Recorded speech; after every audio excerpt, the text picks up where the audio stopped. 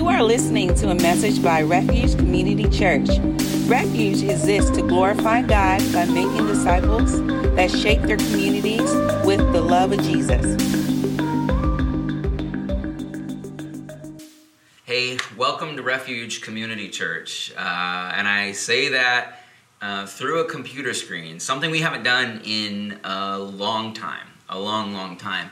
But this has to do with, there's multiple reasons for this. And I just want to thank you for whoever you are for joining us online, for watching with us.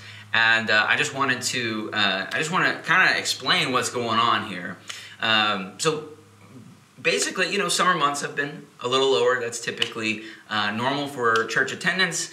But we also have our wonderful friend, Cassie, who just got married yesterday. And so congratulations, Cassie.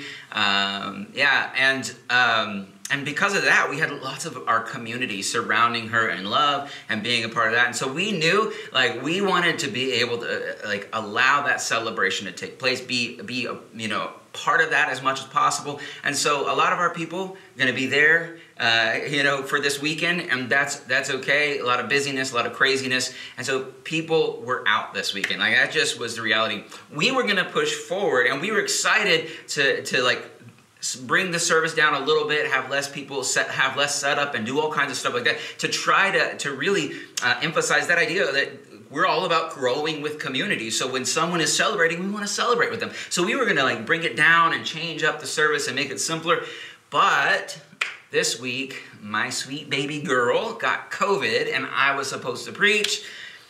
With all that being said, we were like, this is just the last straw, and so had to do an online service. But thank you for joining us. Again, my name is Sean Seguin. I'm one of the pastors here. If you don't know me, if you're just checking us out through this little video sermon or through our podcast or whatever. But thank you for joining us. Thank you for listening, for watching, for being a part of this.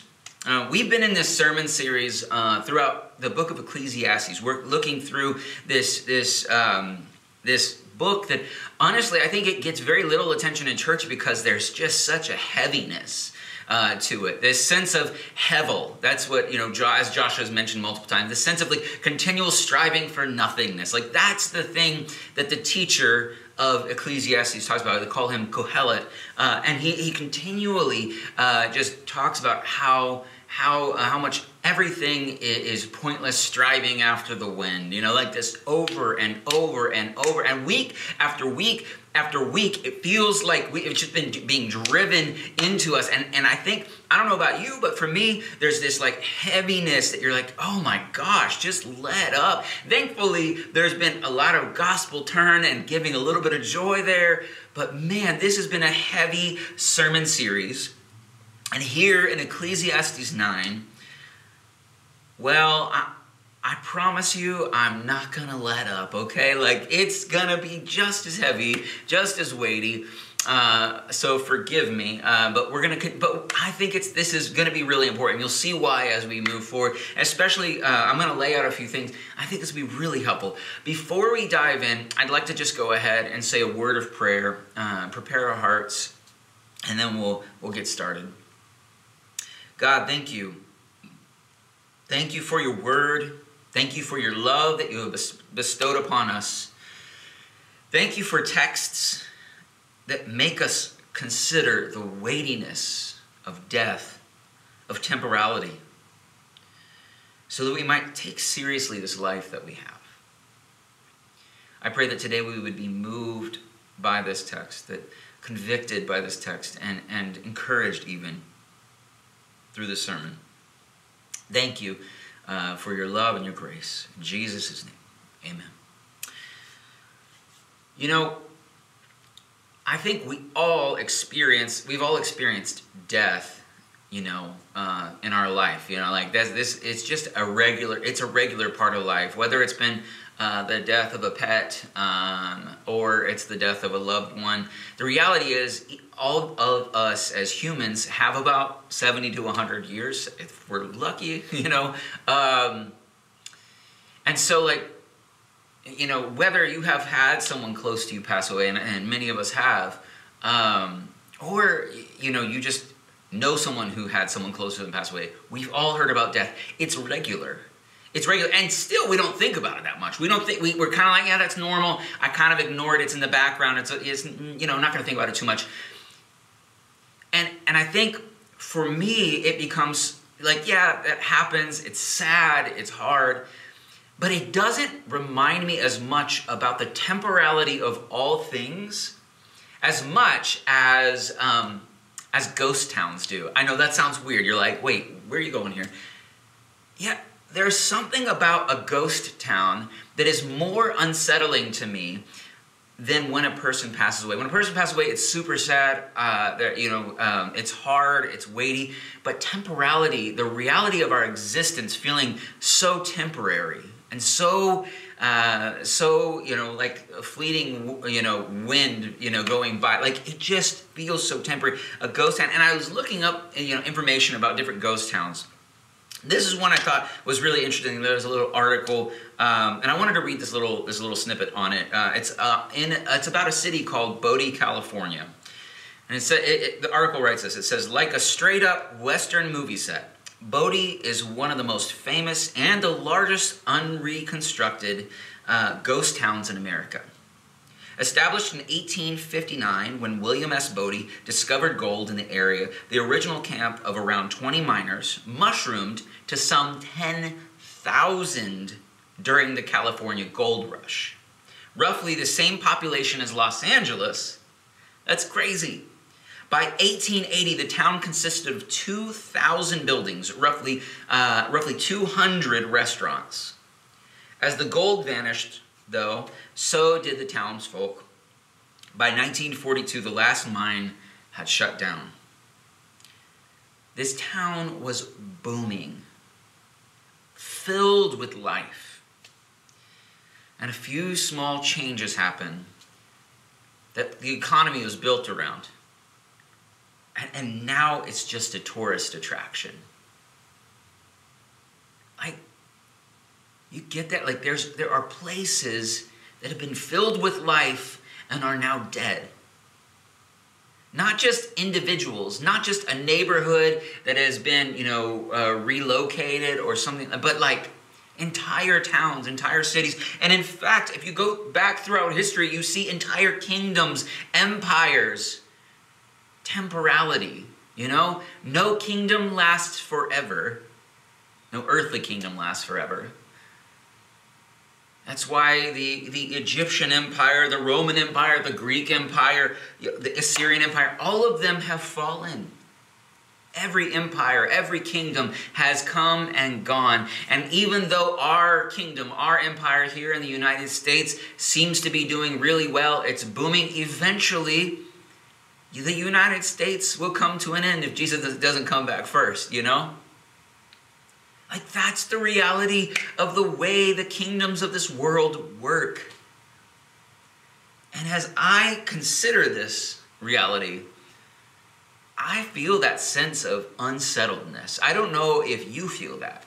I don't know if you've taken time to think about the fact that everything comes to an end, even something as great as a nation or empire. Now, that doesn't mean that these empires or nations or whatever no longer have people in them, or they're desolate. But it does mean that entire cultures shift. Because as the great philosopher from the band Semisonic wrote, every new beginning comes from some other beginning's end. That's actually, that's closing time, but that's actually from the Roman philosopher Seneca. But anyway, I digress. The United States, too, will one day come to an end. Temporality is the very nature of all kingdoms, all dynasties, empires, republics, democracies, cities, neighborhoods, and houses and families and individuals. Like, that's just the end of all. Like, we are all temporary. There's something about this that is just, like, unsettling. And Kohelet is tapping into this reality. And And he really sees death as creating a kind of like chaos and injustice. Hevel, you know? And even in life, injustices and randomness seem to be common. I'd like to read through our passage slowly as we go, breaking it down piece by piece. I don't want us to minimize our passage at all. I don't want us to use other passages of Scripture to relieve our pain right quite yet. How often do we seriously consider the weight of death? The weight of temporality? How often do we seriously consider the weight of the randomness of injustices in our life? We hear philosophers like Nietzsche and scientists like Dawkins, and we shrug them off as if there's no value in what they have to say. But right here in our sacred book, in God's Word, we have an author forcing us to stare into the depths of despair. And if we truly value Scripture, we need to allow ourselves to feel the weight of this text, to not try to escape it by pulling in other texts too quickly. Essentially, in this passage, Kohelet is saying, death is unjust and hopeless. So enjoy life when it allows, but know that even life is unjust. Death is unjust and hopeless, so enjoy life when it allows, but know that even life is unjust. Excuse me. I'm gonna dig into the darkness of each of these little statements as we go here. So this breakdown. The way I'm gonna read through piece by piece and break it down in these ways and throughout this statement. It's gonna be like this: death is unjust, then death is hopeless. Enjoy what you can, and even life is unjust. I'm gonna break down those 4 pieces. I promise that I won't leave us there, okay? But I want us to feel the weight of the text. So let's dive in. Strap on your seatbelt, get ready, take a deep breath, because we're going to get into some it's just dark, and it's hard, and it's weighty. Death is unjust.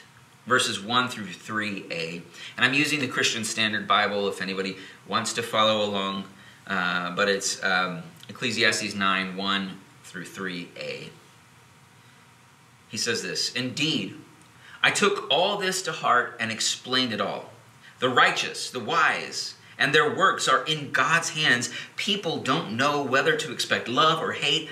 Everything lies ahead of them. Everything is the same for everyone. There is one fate for the righteous and the wicked, for the good and the bad, for the clean and the unclean, for the one who sacrifices and the one who does not sacrifice. As it is for the good, so also it is for the sinner. As it is for the one who takes an oath, so also for the one who fears an oath. This is an evil in all that is done under the sun. There is one fate for everyone. This is an evil for all those under the sun. Death is unjust. That's what Kohelet is telling us. It doesn't matter if you are righteous or good. It doesn't matter if you're undefiled. If you're a worshiper, you make your sacrifices.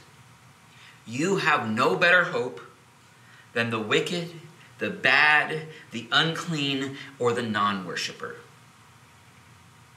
That's what he says. Think about that. None of that is going to save you. No matter how morally upright or how righteous you are, it's not going to save you. And we have to be careful not to put our Jesus lens on yet, okay? We're not saying no one is good, no, not one. And no one can fulfill the law, and so technically, that's right, you can't earn your salvation. No, that's not what Kohelet is talking about. He is saying it doesn't matter if you're good or if you're bad. It doesn't matter if you do the right thing or the wrong thing. You're all going to die, and this is evil. Like, that's it. Now, he does make a small statement here that we shouldn't ignore. Kohelet is not an atheist, okay? He's not an atheist. He says, the righteous and the wise and what they do are in God's hands. So he still sees God as involved in this whole thing, but feels so lost and so hopeless. And by the fact that we really can't know what God does with them. We see the same fate for them all, and it's death. Ugh, this is rough. It's going to get worse. But even worse than that is that death, the death is not just the end, it's hopelessness. It is the end, which makes it hopeless. I'm going to read 3b through 6. In addition, the hearts of people are full of evil, and madness is in their hearts while they live, after they go to the dead. But there is hope for whoever joined with all the living, since a live dog is better than a dead lion. For the living know that they will die, but the dead don't know anything. There is no longer a reward for them, because the memory of them is forgotten. Their love, their hate, and their envy have already disappeared, and there is no longer a portion for them in all that is done under the sun. Like, jeez. So not only is death the end for you, if you are righteous or not, it doesn't matter how good or bad you are, it doesn't matter how well you worship God or respond to Him. None of that matters. The end is death, and in fact, that death is hopeless. And he says that madness and evil are in the hearts of humanity, and death is the end. What is the point of this whole thing? Then he goes on to show that being alive is only better than death because it offers a little bit of hope. A little bit of hope. In fact, he compares this like the lion and the dog, the dead lion and the living dog. And I don't want you to have in mind how we think about lions and dogs today. Like, you got to think about how they think about them. Because maybe that comparison doesn't make much sense to you. We're not just talking about the king of the jungle versus your pet. Dogs and lions are not like Austinite. Dogs aren't like Austinite dogs. They don't go on vacation with them and get the best dog food and have birthday parties or however you take care of your dog and lay with you constantly and get all the scratches. Like, dogs are these little scavengers who come and take the scraps from your table, and they kind of live off of whatever they can get from you. But a lion in their time is a fierce predator, right? And yes, we think of them as fierce predators. I think often we think of them as a king of the jungle, so we think of in royalty terms, and maybe that's appropriate as well. But I think they think more of a fearful predator than anything when they think of a lion, and they think of this our fearless predator, and they think of a fearful scavenger, when you think of a dog. And so here you have this fearful scavenger living, and this fearless hunter, predator, dead. And he says, there's more hope for this nothing, powerless animal than there is for this animal with great power. Essentially, he's saying, even the most powerful person that has ever lived, when their end has come, they're powerless. They have no power anymore. And he's just saying, look, while you're alive, you got a little bit of hope. Because at least you have a few more days left, potentially. Maybe you have a few more minutes left. At least you have that. But once you're dead, it's done. And in fact, this whole idea of once you're dead, it's done. It's more than just you're in the grave. It's you are completely forgotten. Your love, your strongest emotions, your strongest feelings that you've ever had, they don't exist anymore. Nothing exists anymore. He's talking about essentially your non-existence. Think about that. Everything is gone. Your name is not remembered, and there's no hope for coming back. There's no more reward under the sun. There's no hope for coming back. Don't put on your Jesus lens yet. I know, resurrection. is good. We'll talk about it. But wait, feel it. Feel what Kohelet wants you to feel. Hopelessness. That's it, right? And it's because of all this, because death is unjust and hopeless, that Kohelet comes to the next section to say, so enjoy what you can. This is the wisdom portion. This is like, get what you can out of this. He's like, okay, I know like all this is really sad and hard, but I'm going to give you a little bit of wisdom here. Verses 7 through 10, he says this, "Go, eat your bread with pleasure, and drink your wine with a cheerful heart, for God has already accepted your works. Let your clothes be white all of the time, and never let oil be lacking on your head. Enjoy life with your wife you love, all the days of your fleeting life, which has been given to you under the sun, all your fleeting days. For that is your portion in life, and in your struggle under the sun. Whatever your hands find to do, do with all your strength, because there is no work, planning, knowledge, or wisdom in Sheol."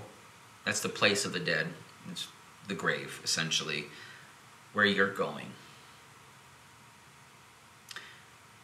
This is his little bit of wisdom right here. Do all things you do well. He's not saying like, hey, this isn't like YOLO, right? Like this isn't, yeah, you only live once, go, live it up, have a great time. No, he's saying work hard, don't make stupid decisions, be wise about your, work hard, make the best decisions you can, and use this life as well as you can. And so YOLO in that way, sure. Use this life as well as you can. But ultimately, the idea is enjoy those little bits of joy that you get while you have them. If you have some success, enjoy it. If you earn some money, enjoy it. Use it well. Work hard.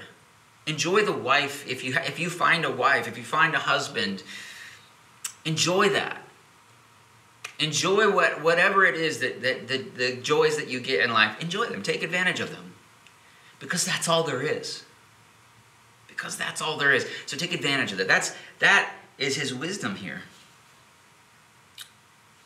This is like,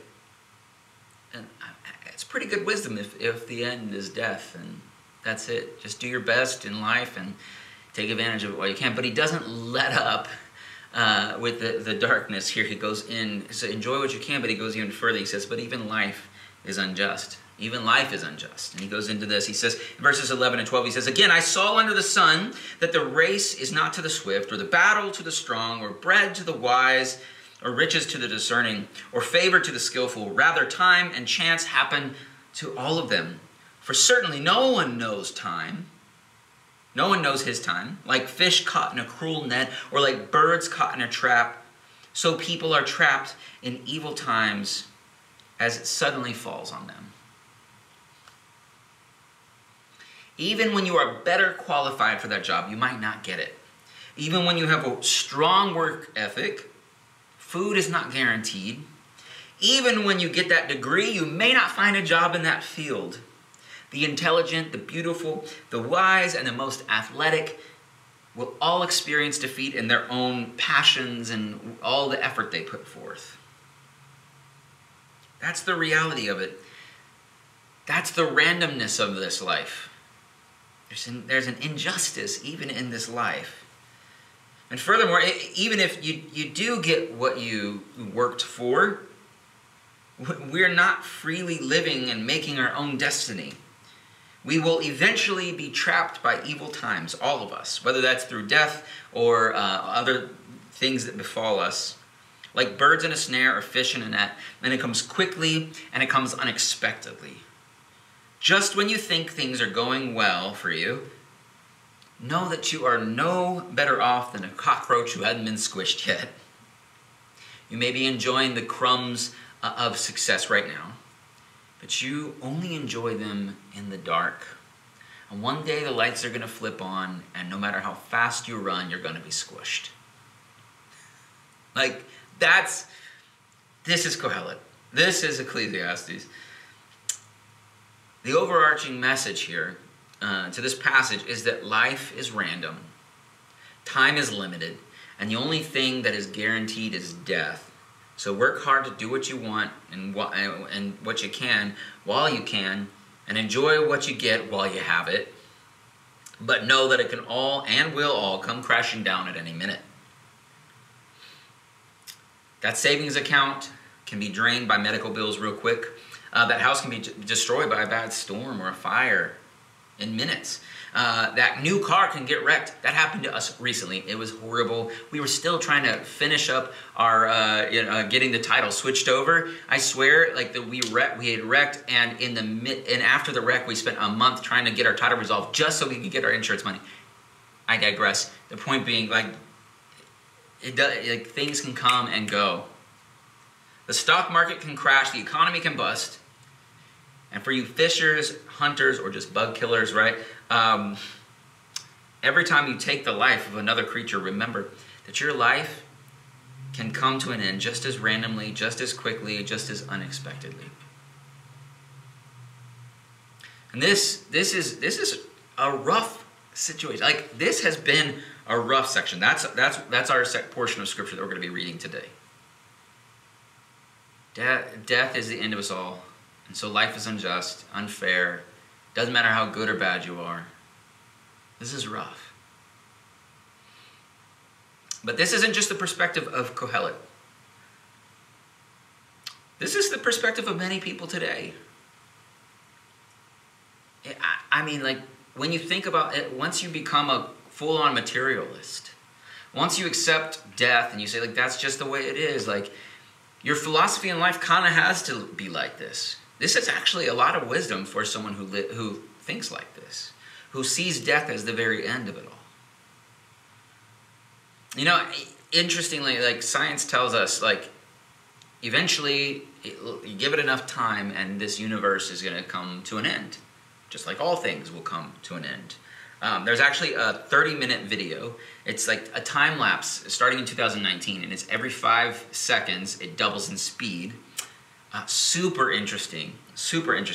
And as you watch it, it shows you from 2019 all the way to the end of time.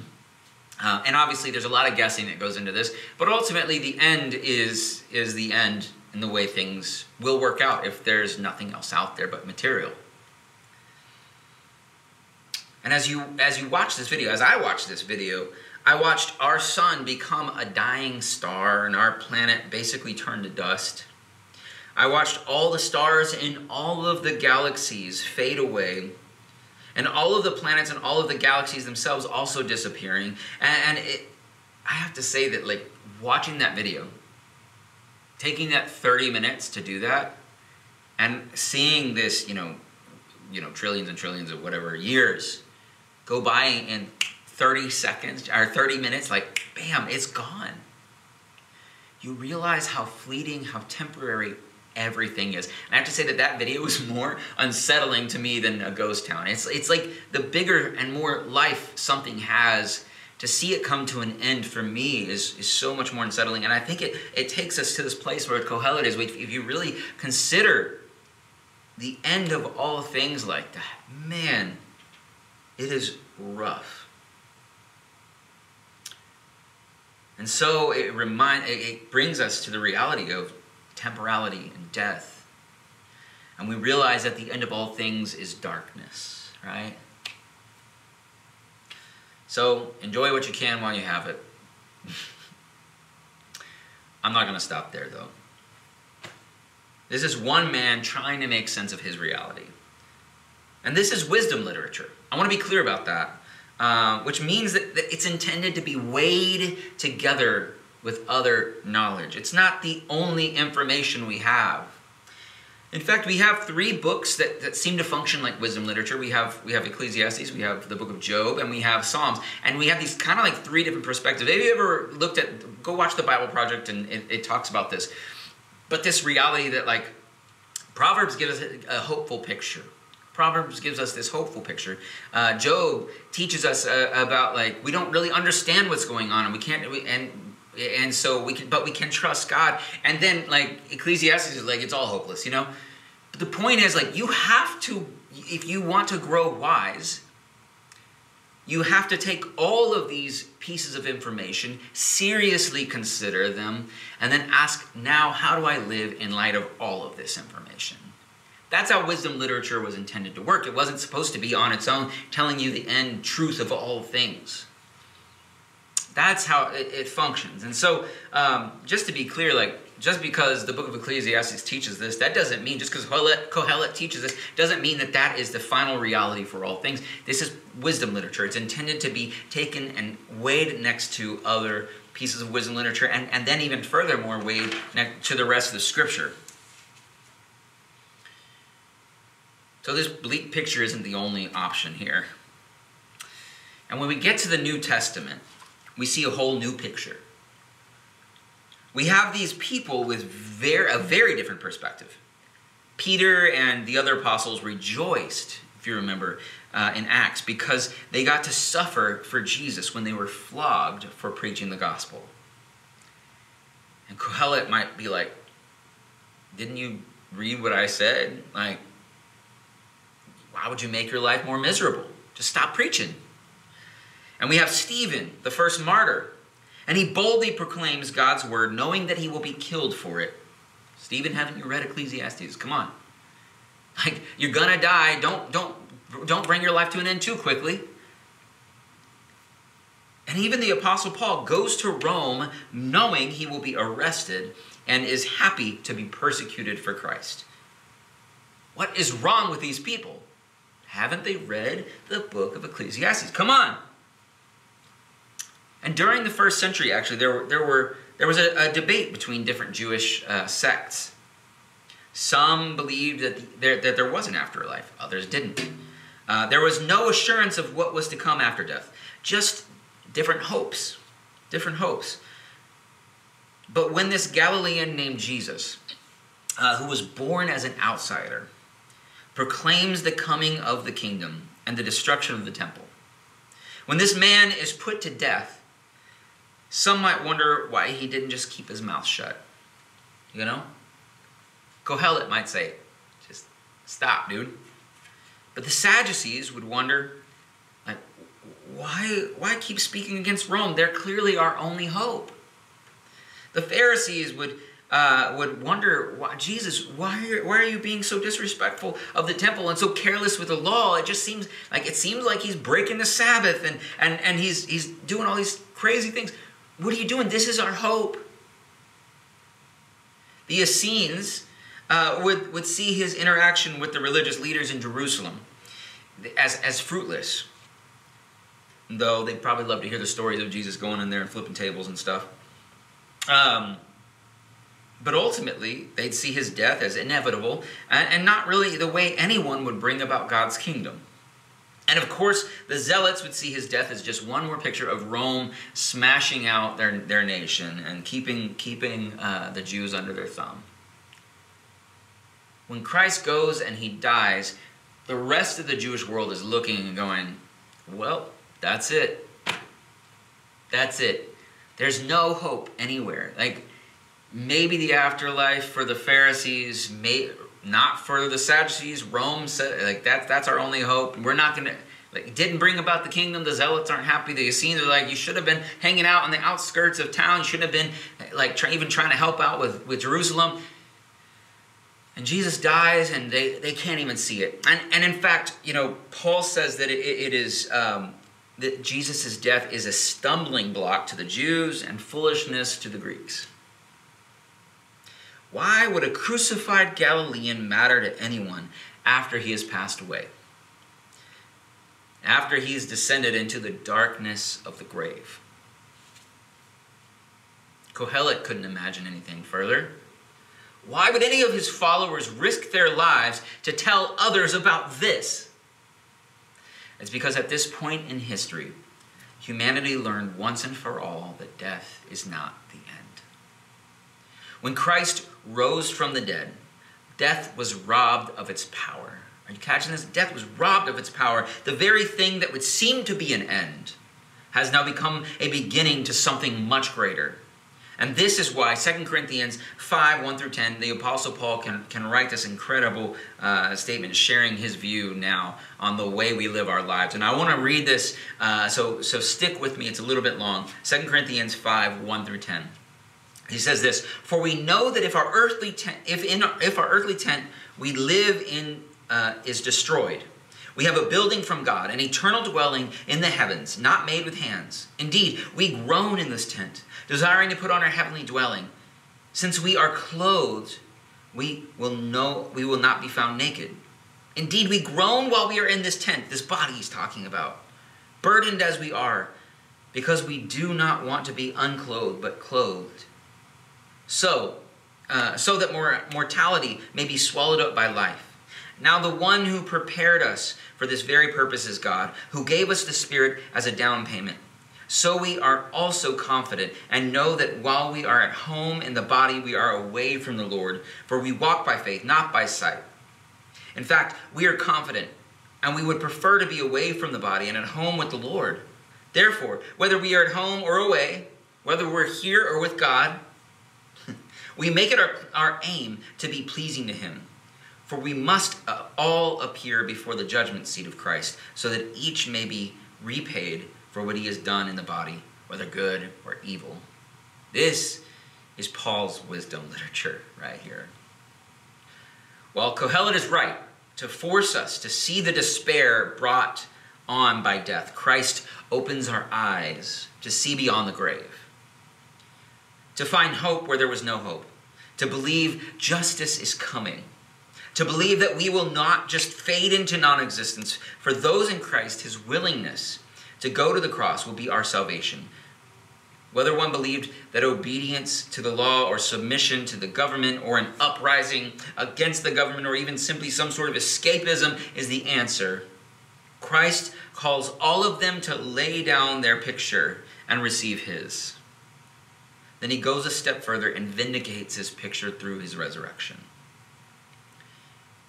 Why did I force us through this misery of seeing things through Kohelet's perspective?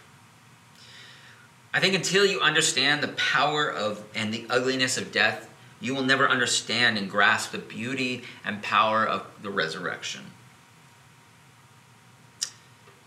But the power of the love of God, that's where the resurrection power is. Sin's power is only death.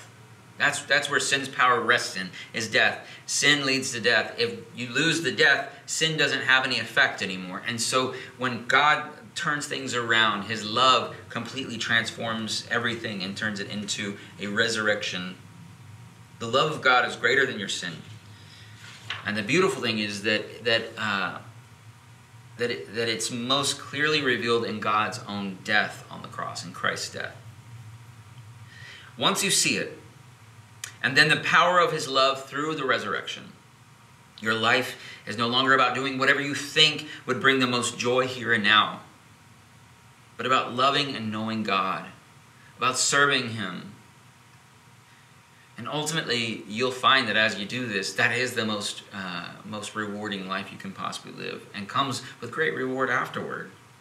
While Kohelet is right that without love and resurrection power of Christ, death is the end of all, Christ offers us a new vision of the future.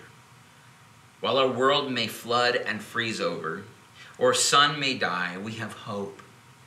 We have hope of a renewed creation, where death and darkness no longer reign. We have hope of a city that is no longer dependent upon the sun, but upon the very light of God's radiance. We have a hope of something so much greater than this world. This world will be transformed one day, completely redeemed, renewed, and all things will be made right. And even now, those who have trusted in Christ have already entered into this everlasting kingdom. You have a taste of eternity even here and now. So you have the Spirit of God bearing witness in your heart to say, like Kohelet, thank you for helping me to face the reality of temporality and helping me to see how seriously I need to take this life. I need to weigh that against the wisdom of Paul, the wisdom literature of the Proverbs, and I need to weigh that against Ecclesiastes. I need to think about how I should live, but ultimately I see now, because I know that Christ raised from the dead, that I have hope for something so much more, and I can live in light of that. That, I think, is the point of why all of this is together in a single book, so we can kind of wrestle with this and then see how important it is that we take this small amount of time that we have seriously, but also then recognizing how much Christ offers us afterward and in the midst of it all. I'm going to go ahead and close out with prayer, and then that'll be it for today. We're not going to be taking communion together, as we have not been able to distribute communion cups or anything like that, but I'm going to go ahead and pray, and we'll close out with commissioning, ascending. All right? God, thank you for this time. Thank you for the words of Kohelet, who reminds us that temporality is our reality without Christ. Who reminds us that darkness is our end without Christ.